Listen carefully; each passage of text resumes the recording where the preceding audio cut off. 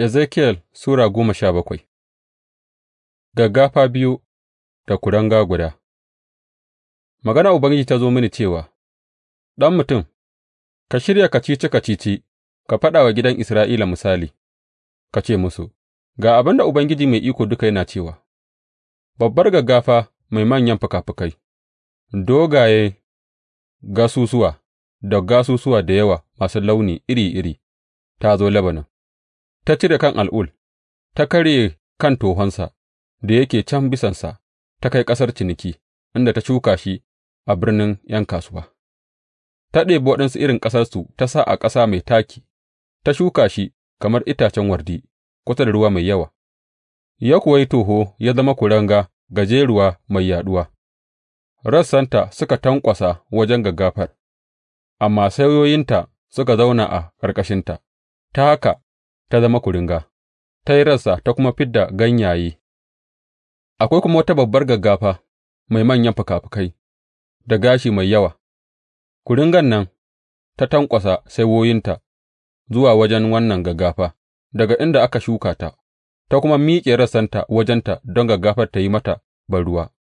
An shuka ta a ƙasa mai kyau, kusa da ruwa mai yawa, don ta yi rassa masu yawa, ta ba da ’ya'ya ta kuma zama kuranga mai daraja.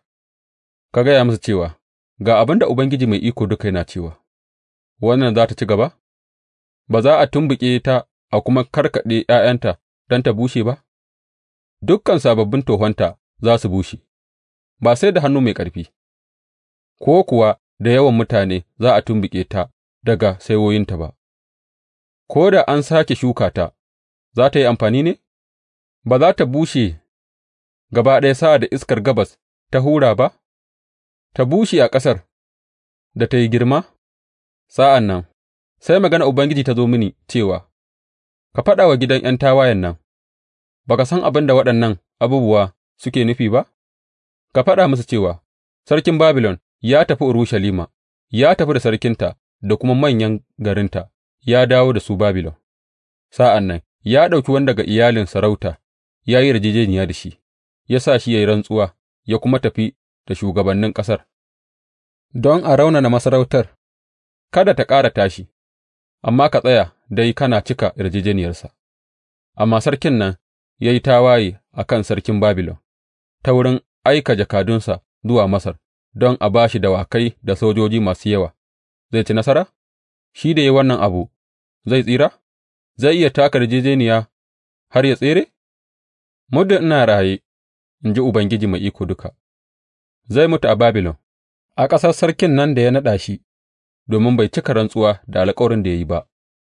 Fir'auna da yawan sojojinsa da kuma yawan jama'arsa ba zai zama da taimako a gare shi a yaƙi ba, sa'ad da sarkin Babilon zai gina mahaurai ya kuma yi ƙawanya don ya hallaka rayuka masu yawa.